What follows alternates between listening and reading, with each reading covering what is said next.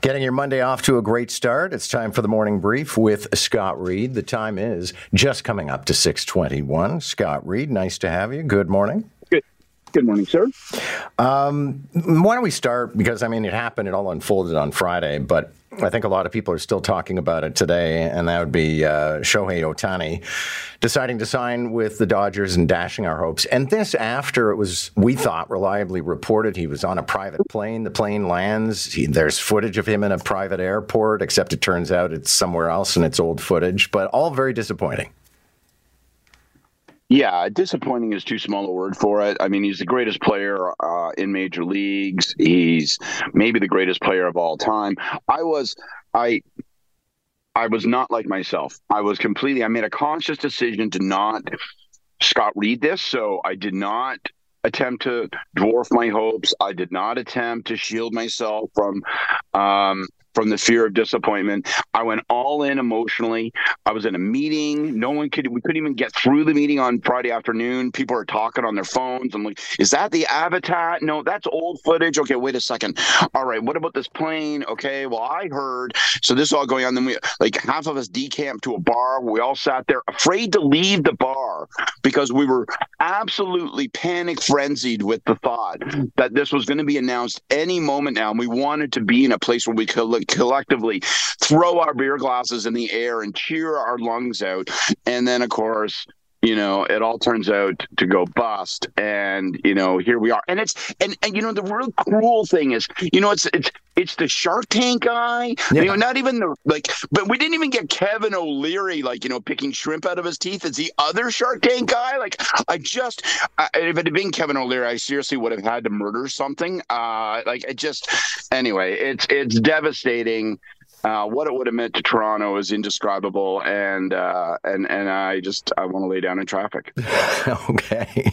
And in his defense, Robert Herjavec is a really nice guy. I hate that he has to wear all this disappointment because it just happened to be his plane.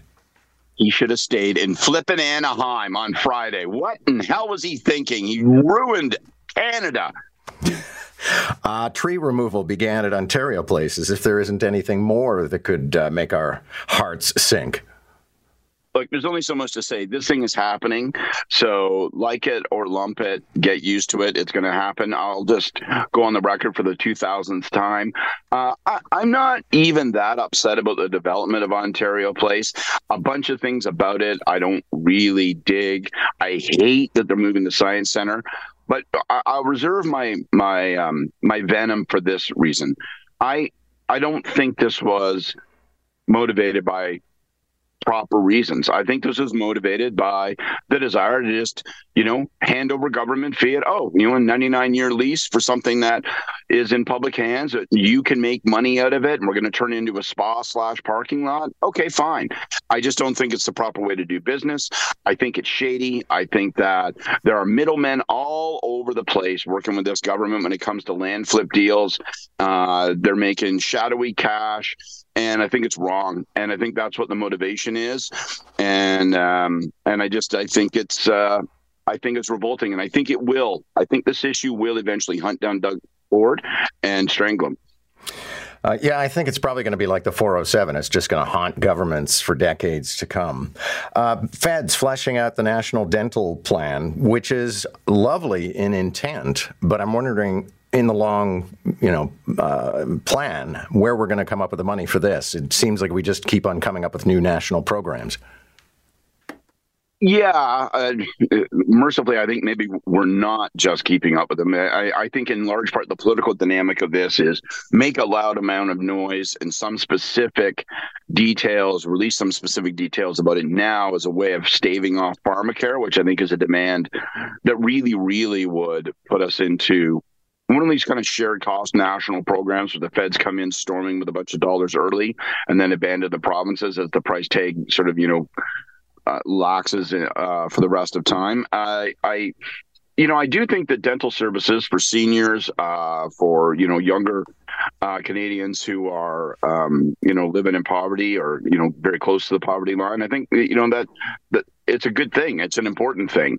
But I look at it, being a, political hack and horrible person that I am, I look through it through the cynical eyes of this parliament. And I think the timing and the specificity is all motivated by throwing the NDP a bone so that the government can preserve its life, which as a Liberal, I want it to preserve its life, because if this parliament were to come to an end now, we would get 2 scoops of Pierre Poilievre. He would win by a mile. So strategy number 1 for the Liberals is to stay alive long enough to improve themselves, because they sure need improvement.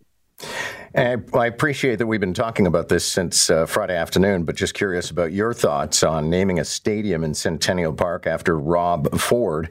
And apparently the new mayor is on board with this.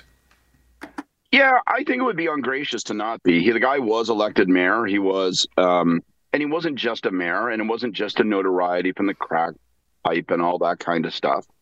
He was notable because he was such an atypical politician. He was a pure populist. And, whether you thought that he had no business being in office or whether you admired him like no other politician ever, the guy that made a huge mark. And he dedicated a large chunk of his energy in life to football in that program and in that stadium.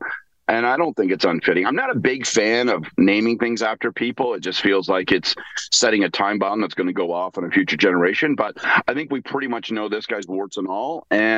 And I think it's a fitting thing to affix his name to. So I'm cool with it. A new survey finds Canadians don't really understand the Charter of Rights. Perhaps most importantly, they confuse it with American documents. And certainly anybody who followed the convoy protests, I always remember those people saying, well, I'm going to take the Fifth. It does not exist. Well, this is my First Amendment right. No. Yeah, the swaggering combination of ignorance and smugness was really quite staggering to watch. Or people who, think that they've got the country by the tail because they've watched 6 episodes of Matlock. Congratulations, you're an idiot. I hear these things like, I'm steeped in the Charter because when in the 1980s.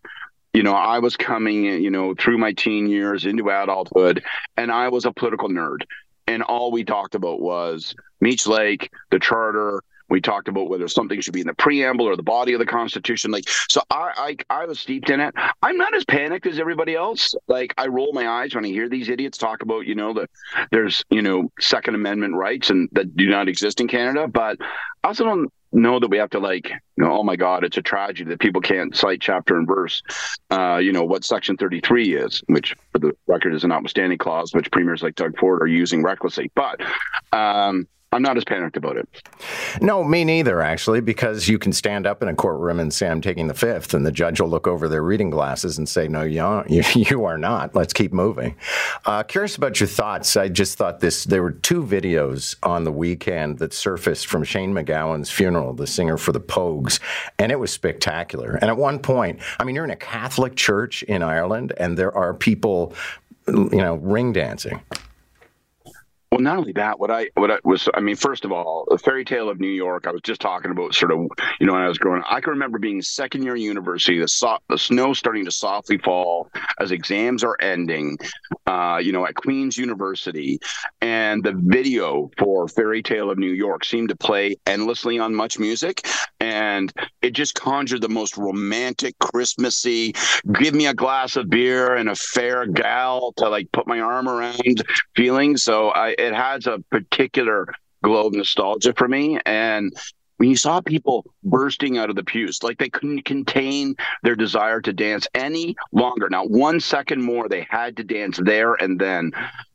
We should all be so lucky as to be sent off as Shane MacGowan was that day. And not a lot of time still on the clock, but I understand that you are irked by colored Christmas lights. You know what?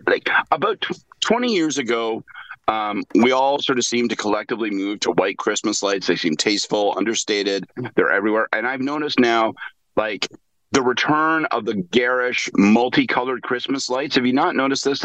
I know I sound like Andy Rooney for Pete's sake, but they're suddenly everywhere, right? It's like Christmas Vacation. They've come storming back. I think they're ugly.